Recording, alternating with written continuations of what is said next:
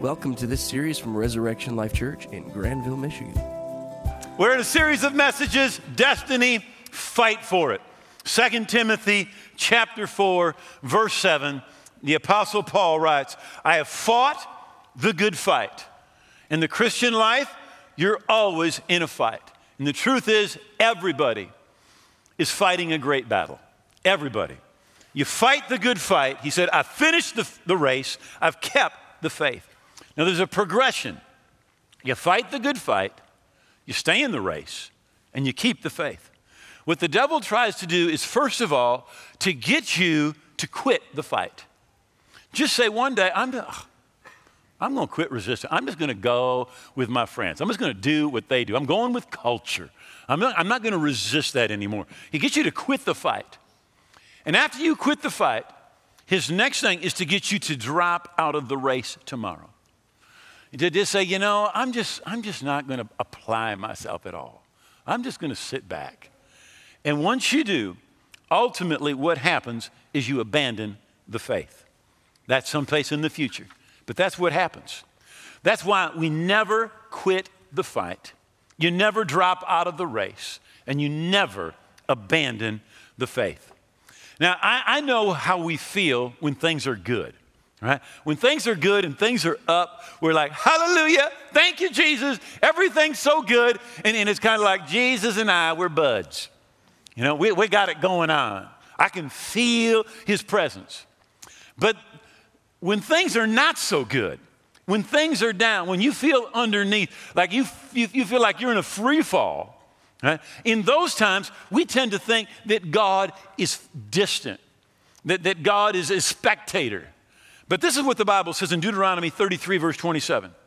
The eternal God is your refuge, and underneath are the everlasting arms. And underneath are the everlasting arms. The Hebrew word underneath literally means the bottom. So when you go down to the deepest, darkest, most depressing, discouraging, when you are so full of despair and sorrow, when there's trouble, when you feel you cannot go any deeper, the Bible says underneath, when you're down on the bottom, underneath are God's everlasting arms. And he is not there as an observer. He is there as a rescuer. He's there to provide help. He is there to comfort. The Bible says about Jesus that he is the author and the finisher of your faith. In other words, our faith begins with Jesus, but Jesus personally works with you to make sure that your faith keeps on going, keeps on growing. The Bible says you go from faith to faith. The faith we begin with is awesome, but for us to fulfill our purpose and our destiny, our faith needs to grow. We go from faith to faith. The Bible says you go from glory to glory, right? And it takes a new faith to get you to that next place of glory. So God is your helper, your rescuer, your comfort, your deliverer, and he is the author, but he is the finisher of your faith. In Psalms 139, David said, if I ascend into heaven, you're there. If I make my bed in hell, behold, you are there. And if I take the wings of the morning and dwell in the uttermost parts of the sea, even there your hand will lead me, and your right hand will uphold me. Remember, David wrote, you prepare a table before me in the presence of my enemies. When you're down, when you're facing the problems, the situations, when you're in despair, at that point, God says, I will prepare a table before you in the presence of your enemies. David said, you anoint my head with oil, my cup overflows. And that anointing is God's grace that enables us to do what we could not do without God's help.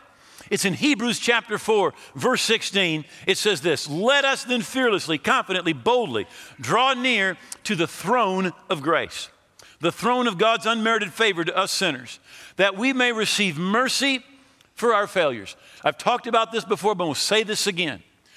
God has mercy for you, but he also has grace for you. Mercy is for your failures, your sins, and your shortcomings. Mercy covers your past, but grace covers you today and tomorrow. And grace, listen, this is what grace is. To find grace, to help, to find grace to help in good time for every need. The Spirit of God has grace for you to help you in every situation for every need, whether it has to do with your job, your finances, your family, with relationships, with your health, with your money. It doesn't matter. He said that he has grace for every need, appropriate help, well-timed help, coming just when we need it. So we've got mercy for our failures, but there is grace for today, for your time of trouble, when he prepares a table before you in the presence of your enemies and anoints your head with oil. He supernaturally equips you to do what you need to do. You may feel like you're in a free fall. You're ruined financially, your family's torn apart, you've lost your best friend, you've lost your job, life doesn't seem worth living. But when that happens, the Bible says that right at the bottom, God puts his everlasting arms under you to rescue you, to deliver you, to help you. He is a God that is present in times of trouble. He takes you from faith to faith. Now it's in Numbers 14, verse 24, that it talks about Joshua and Caleb. And God said, my servant Caleb, because he has a different spirit in him and has wholly followed me, I will bring into the land where he went, and his descendants shall inherit it.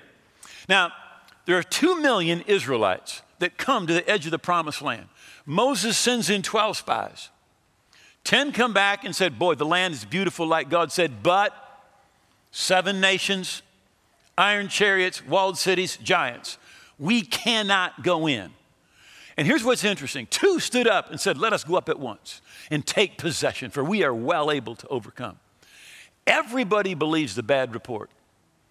How many of you know we live in a negative world?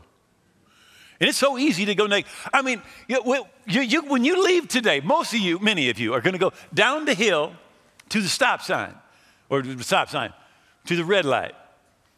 You know, we ought to just call that thing a traffic signal, because it's green just as much as it is red. But we're always talking about the negative. We're talking about the stop, all right? And we tend to just believe the negative. 2 million people believed the 10 spies, and not one person believed the 2 positive spies. Everybody just went negative, right? Well, what happened as a result? Those that believed, the 2, end up going in, and everybody else died in the desert. Everybody got what they believed, and I think that's very, very important. Ultimately, in the kingdom of God, you get what you believe. Now, God said they had a different spirit. The Bible tells us what that spirit is in 2 Corinthians chapter 4 and verse 10. Excuse me, it's chapter 4, verse 13. It says, we have the identical spirit of faith. The spirit that they had was a spirit of faith. And the most important prayer that you can ever pray is this. It is not that you have the best financial year you ever had in 2016. It is not that, oh God, may this year have no problems, and God may have no troubles all year in Jesus' name. That is not the most important prayer. The most important prayer that you can pray is that your faith fail not. Jesus said this to Peter. He said, Satan has desired to sift you like wheat. And when you sift wheat, you just have shredded wheat left. And that's what the devil wants to do. He wants to reduce you to shredded wheat, right? But Jesus said, but I prayed for you that your faith fail not. That your faith fail not. That is the most important thing you can pray, because faith is 1,000,000 times more important than money. It's more important than happiness. It's more important than a family vacation or family time. It's more important than your house or your career or your job or your retirement funds. Faith connects you with God. Faith pleases God. Hebrews 11:6 says, without faith, it is impossible to please God. For he who comes to God must believe that he is, and that he is a rewarder of those who diligently seek him. All right? It is by faith you connect with God. You receive from God. You please God by faith, and there is no other way. Now, Caleb, God said he had a different spirit. He had the spirit of faith. 45 years later, after they came back with that good report, 2 million people have died in the desert. The children of Israel have crossed over into the promised land. For 5 years, there's been war. And they have conquered nation after nation, city-state after city-state, 31 kings. And the day comes when they're dividing the land. And the Bible tells us that Joshua is casting lots. Now, I don't know if they had sticks, but in my mind, they've always had dice, right? And he's rolling the dice. Come 7, come 11. He's out there. I want that piece, you know. Oh, man, I get the right piece. And all the leaders are there. And from the back of the crowd, an old man walks through. Gray hair, long old beard. Head up, shoulders back. People make way. He comes right up and stands in front of Joshua as he's casting lots.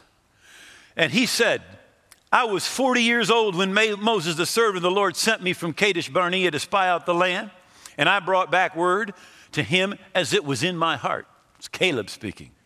Nevertheless, my brethren who went up with me made the heart of the people melt. But I wholly followed the Lord my God. So Moses swore on that day, surely the land where your foot has trodden shall be your inheritance and your children forever, because you wholly followed the Lord your God, and because you have wholly followed the Lord your God. And now behold, the Lord has kept me alive, as he said, these 45 years, ever since the Lord spoke this word to Moses while Israel wandered in the wilderness. And now here I am today, 85 years old. Yet I am as strong this day as on the day when Moses sent me. Just as my strength was then, so now is my strength for war, both for going out and for coming in. Now therefore give me this mountain of which the Lord spoke to me on that day. For you heard in that day how the Amalekite, the giants were there, and that the cities were great and fortified. It may be that the Lord will be with me and I'll be able to drive them out as the Lord has said. And Joshua blessed Caleb and gave Hebron to Caleb, the son of Jephunneh, as an inheritance. And Caleb, he's 85, and they're passing stuff out with casting lots. And he said, stop that stuff. He said, nobody's casting lots. So I don't care what the lots say. I don't care what you think is coming my way. God made me a promise. And God said through Moses that I can have Hebron. I can have that mountain where the giants are. And that's what I claim is my inheritance. Put your dice away, because I'm going to have what God said I can have. And you can take what the world passes your way. And you can take what circumstances bring your way. Or you can have what God said you can have. Because you can have what he said you can have. And you are who he says you are. And you can do what God says you can do if you will believe it. But they say it's impossible. That's why Jesus said all things are possible to him who believes. Anything God promised you in his word, you can have it. But you got to have the same attitude that Caleb had. You got to have the spirit of faith. And I'm not taking what falls my way. I'm taking what I believe God has promised me. And if I believe it, I'm going to receive it. Now, he didn't go up there and the giants say, oh, Caleb's coming. Let's run. How many know he had to fight? He had to stand. He had to resist. He had to displace the enemy. But he did. Remember this, the most important thing in your life is your faith. It brings salvation. It brings forgiveness. It brings peace with God, redemption, rewards, blessing, favor, supernatural help, appropriate help for every need. That's what the Bible says, right? Faith sees different than other people. Faith sees through the lens of God's promises. 10 spies just looked, and this is what they saw. They saw with their eyes, in a sense, but they saw through their eyes, they saw with their heart. Caleb had eyes, but he didn't see with his eyes, he saw with his heart. And his heart was full of a spirit of faith. And when you have that spirit of faith, you can look at a situation and other people see the exact same situation and see defeat. But when you have the spirit of faith, you see victory. The Bible says this is the victory that overcomes the world, even our faith. Those 10 people, they saw giants. But what Joshua and Caleb saw, They saw the grapes. They saw the pomegranates. They saw that fertile land. They saw the abundance that God said was theirs. And Caleb quieted the people before Moses and said, let us go up at once and take possession, for we are well able to overcome. Now, here's the idea we have. We have the idea that people of great faith, people in the Bible, the Moses, the Joshuas, the Davids, the Calebs, that they never had a problem. That somehow they never were apprehensive. There was never a question in their mind. I want you to know that is a lie. Look what Caleb said. He said, it may be that the Lord will help me.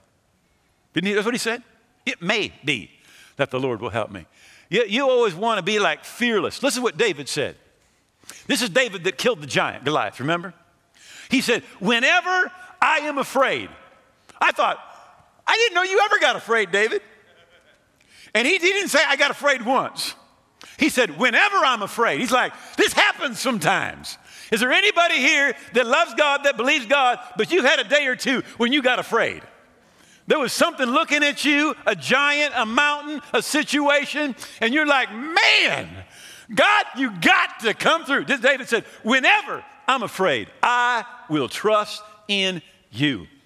Our God is reliable. When you're afraid, he is a strong tower. You can run into him, the Bible says, and you are safe. But that doesn't mean you don't wonder sometime. I read recently about Ray Kroc again. You know, he had a little success in his business ventures until he became acquainted with the McDonald brothers. They owned a couple of local hamburger joints. Now, he'd been traveling across the country selling multi-mixer milkshake machines. But he decided to risk everything, and he purchased the McDonald Brothers restaurant. He took and he implemented Henry Ford's idea of an assembly line. And in some sense, we can just say the rest is history. How many have seen the yellow arches? We've seen them. All right? And we can think, wow, what a legacy, the yellow arches. But you remember, I think it was last week I talked to you, that God's plan for your destiny, for your purpose, always includes end-time harvest. Always. When Joseph dreamed about the future God had for him, he saw a harvest field with sheaves. And the sheaves came and they bowed down before his sheaf. It always has to do with end-time harvest. You know, if you're going to be an athlete, great athlete, that's great, but your inspiration is, I want to be an influence for the kingdom of God. You say, but I want to run a successful business. Yeah, but it's to show people how a Christian runs a business in a perverted world. You say, yeah, but I want to make a lot of money. Yes, so you can finance the kingdom. So Ray and his wife, Joan Dye, they leave, get this, $1.5 billion to the Salvation Army to get people saved, to get people delivered, and to see people's lives touched by God. Now, how many know that's a legacy? That's a legacy. You might see the golden arches, but I'm going to tell you something. When you get to heaven, you're going to see a real legacy of what $1.5 billion did to touch people's lives for Jesus. And you may think, I'm just kind of on the bottom of the barrel. Do you realize Napoleon was 42nd of a class of 43? That George Washington, the great founder in our nation, he lost 2/3 of all the battles that he had, but how many of you know he won the war? Right? I was thinking about Roger Bannister again this week. Now, Roger Bannister is attempting to break the 4-minute mile. Now, there's people telling you it is humanly impossible. He goes to the 1952 Olympics. He doesn't even place. And people said, you give up. And he says, no, I can do this. I can do this. I mean, different people are trying. For a millennium, for a century, people have been trying to break the 4-minute mile. Nobody's come very close. Right? They're trying different strategies. One man is drinking cheetah milk because cheetahs are the fastest mammals on earth. They can run 70 miles an hour. He thought, man, I drink some cheetah milk, I'm going to get faster. When I read that, I thought, who milked that cheetah? Because I don't know who did that, but man, I would not have any part of milking that cheetah. I'm telling you, all right?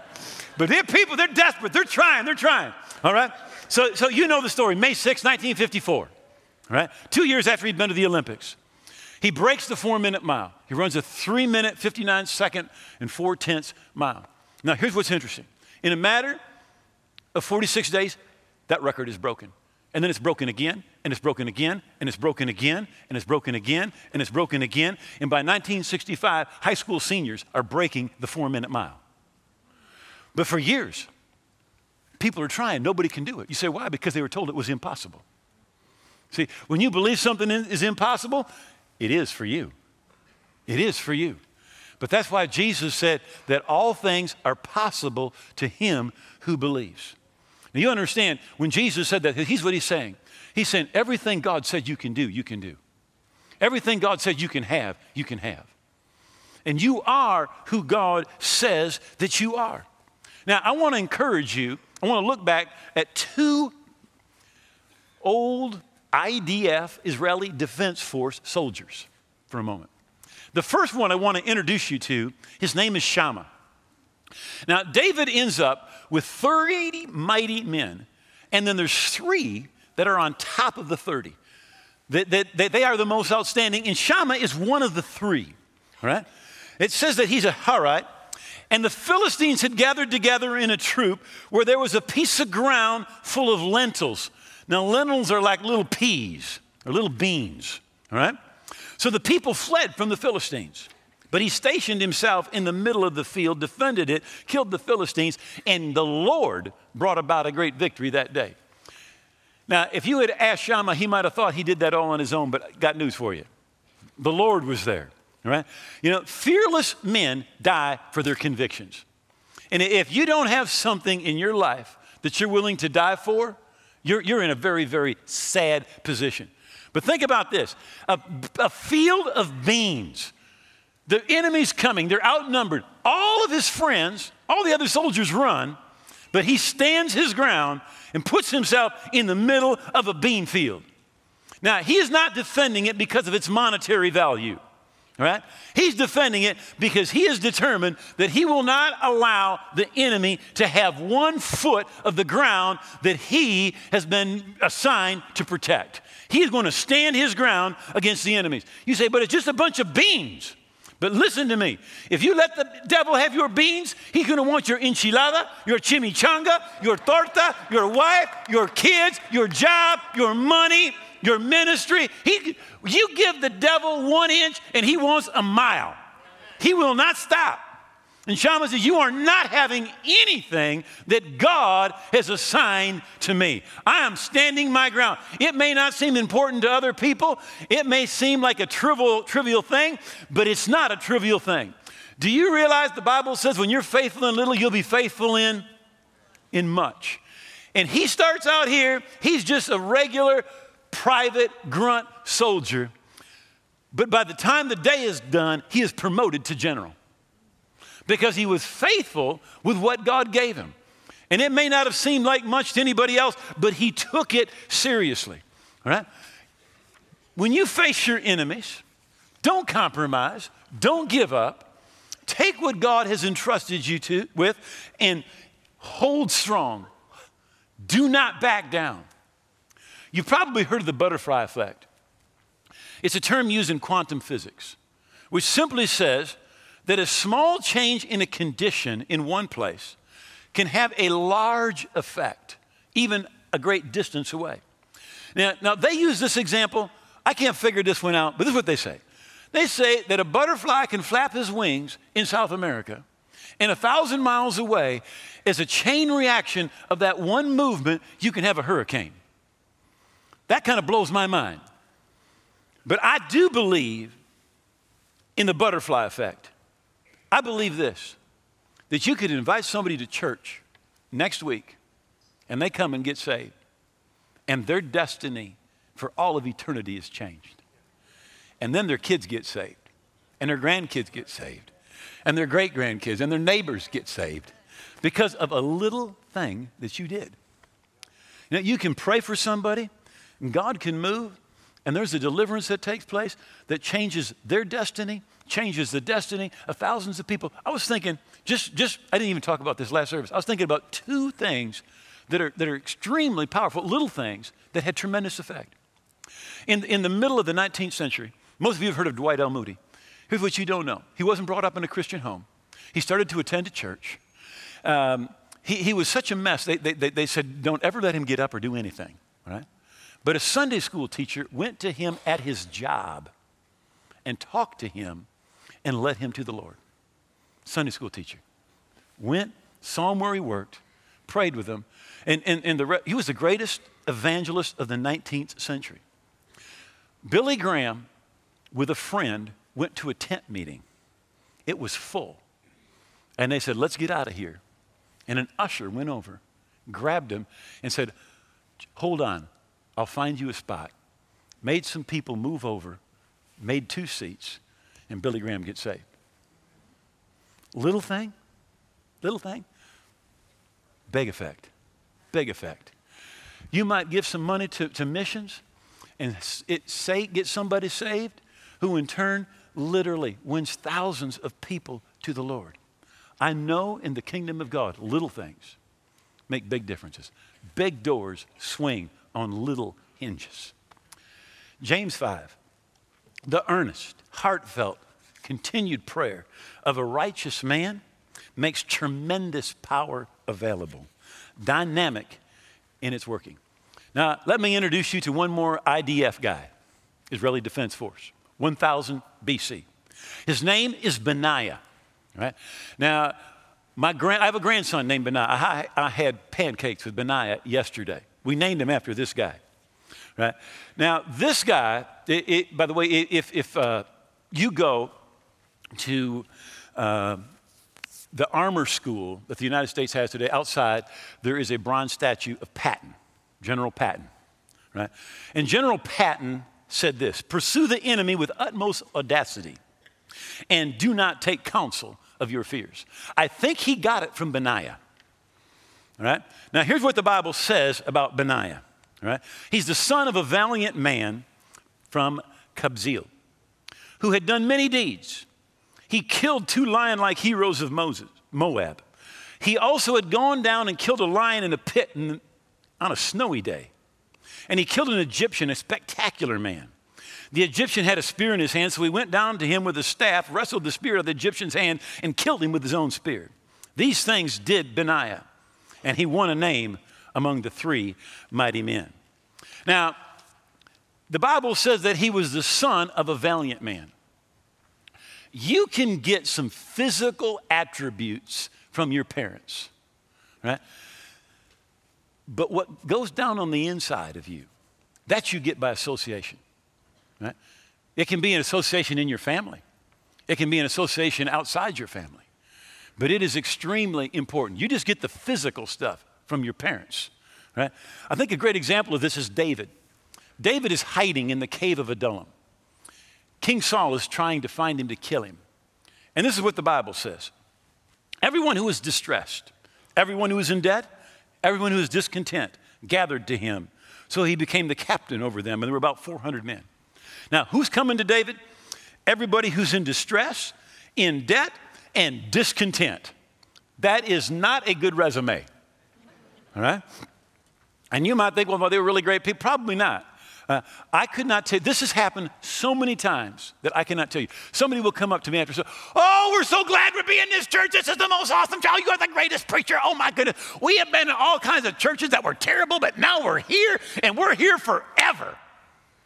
And I just kind of go, click, they'll be gone in 3 weeks. Because they were disgusted every place else they went. It won't take long before they'll get disgusted here. Because if you're looking for the perfect church, there isn't any. You'll never find it. Right? So geography doesn't change you. But association with the right people does change you.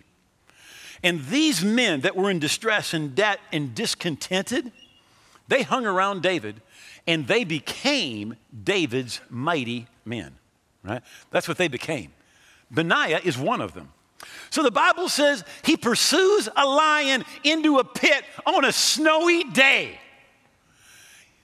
I would not chase a coyote into a pit on a snowy day, right? But he chases a lion. That lion, I don't know what that lion was thinking, but it should never have messed with Benaiah's family. Right? Because Benaiah's like, I'm after you. He did not wait for the enemy to show up. The enemy's running. He takes off after him. He chases him down into a pit on a snowy day alone. All right? Kills that lion. And it becomes part of his resume. I know he wasn't working on his resume that day, but it became part of his resume. And by the way, he became the chief of Secret Service for David, the chief of his bodyguards. And then under Solomon, he becomes the number one military person in the entire nation. But you know what he did? He pursued the enemy. He pursued the enemy, took no counsel of his fears, and he just went after it and killed that thing. He says, I'm not giving you another chance. Numbers 33, God is speaking to Israel. He says, but if you don't drive out the inhabitants of the land from before you, then it shall be that those that you let remain shall be irritants in your eyes, thorns in your side, and they shall harass you in the land where you dwell. So God said to Israel, when you go in, you have to dispossess everybody. Because if you don't, irritants in your eyes, thorns in your side, and they will harass you. And ultimately, they did not do what God said. And those enemies contaminated Israel to the point that God ultimately let Israel be dispossessed and go into captivity. So here's what God is saying. You realize that promised land is not a type of heaven. When you get to heaven, there are going to be no enemies there. No giants, no walled cities, no iron chariots. It's going to be heaven. But the promised land is a type of victorious Christian life. And if you and I are going to have a victorious Christian life, we need to dispossess every enemy. Jesus said, the evil one comes. He has nothing in me. He said, there is no inroad. I have attacked the enemy, and I have pursued him, and I have destroyed him on every front. He has no open door, no opportunity in my life. And that's what we need to do. We cannot let the enemy stay in our lives in any area at all. He'll be an irritant, a thorn in your side. He will be constantly pursuing you, agitating you, trying to pull you back into that old life. But just like Benaiah, chase him down, chase him into a pit, kill him, and destroy the enemy that is the enemy of your soul. Would you please bow your heads for just a moment? We know God sits on high, and we know he sees low, but he does more than see low. No matter how low you go, the Bible says that he puts his everlasting arms underneath you. There is no problem that you have, no difficulty, situation, addiction, hurt, rejection, sorrow, or pain, no tear that you have shed that he has not seen. So Jesus said, come to me, all you who labor and are heavy laden, and I will give you rest. He has peace, forgiveness, purpose, freedom from addiction, help for every need, healing for your soul, hope for your future. Jesus said, the thief, the devil, he comes to steal, kill, and destroy. But he said, I've come that you may have life and have it abundantly. Do not let the devil kill, steal, and destroy in your life one more day, because Jesus has deliverance, help, and abundant life for you. If you're here, you're away from God, you're not right with God, and you say, I want to get right with God today, I want you to listen carefully. I'm going to count to 3 in just a moment. And when I say 3, I want you to lift your hand, please. We're going to pray together, and God is going to meet you right here in this place. And when you leave, you're going to be forgiven. God's going to give you peace. He's going to make your heart a new heart on the inside. You're going to be a part of his family on your way to heaven. Now, when you lift your hand, the first thing that you're saying to God is this. You're saying, God, I know that I'm a sinner and need a Savior. And today I'm coming to Jesus to be saved and to be forgiven. 1. As you lift your hand, you're saying, God, I understand that the devil has come to steal, kill, and destroy, and I'm not going to give him another day of my life. I'm coming to Jesus today to be delivered and to have the abundant life that he has for me. 2, now get ready. As you lift your hand, you're saying, God, today, Jesus is going to come into my heart by faith. He's going to blood wash me from my sin. He's going to make me a new person on the inside, a part of your family on my way to heaven. 3, lift it up. Lift that hand up. Say, pray with me. Thank you. I see that hand. I see that hand. Are there others? Thank you. God bless you. God bless you. God bless you. And God bless you. Thank you. God bless you. Somebody else. Include me, Pastor. Up in the balcony. Thank you. God bless you. And God bless you. Are there others? Just lift it up high. Say, include me. Not where I should be, but I want to get right. All right, thank you. Now, would everybody please stand? Now, everybody that lifted your hand, please look right at me. From the balcony, look right at me. Please move to the aisle that's nearest you, wherever that is.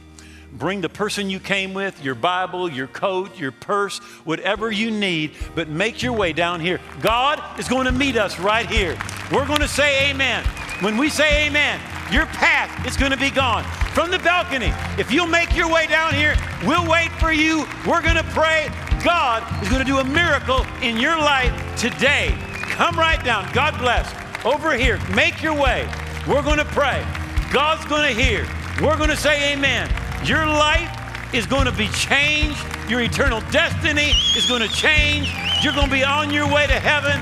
The Bible says when one sinner repents, that in heaven they're rejoicing. And we're rejoicing too, because we know what's going to happen. The same thing that happened to us is going to happen to you. You're going to get peace. You're going to get forgiveness. You're going to get right with God. This is your day. Come right down. Are they making it from the balcony? All right. Keep me posted. All right. Romans chapter 10, verse 13. Now, I prayed this 42 years ago, still working. And 42 years from now, if Jesus tarries, it's still going to be working for you. Right? Now, here's what we need to do. We need to pray this from our heart. But this is God's promise. Whosoever, that means every one of you. The devil will say, you did too much. He's a liar. All right? This works for whosoever will call on the name of the Lord. We're going to call on his name the way the Bible tells us to. Right? And this is God's promise to you. Will be saved. When we say amen, your past is going to be gone. You are going to be right with God. You're going to be a part of his family on your way to heaven. All right? Everybody take one hand, put it over your heart, lift your other hand towards heaven, and let's pray together. Just say, oh God, I believe Jesus died on the cross. And I believe his blood paid for my sins.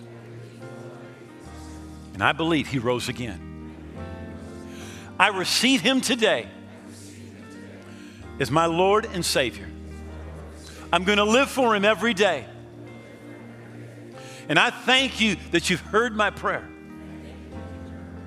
that your blood washed me from my sin, that my past is gone, that I am your child, a part of your family today and forever.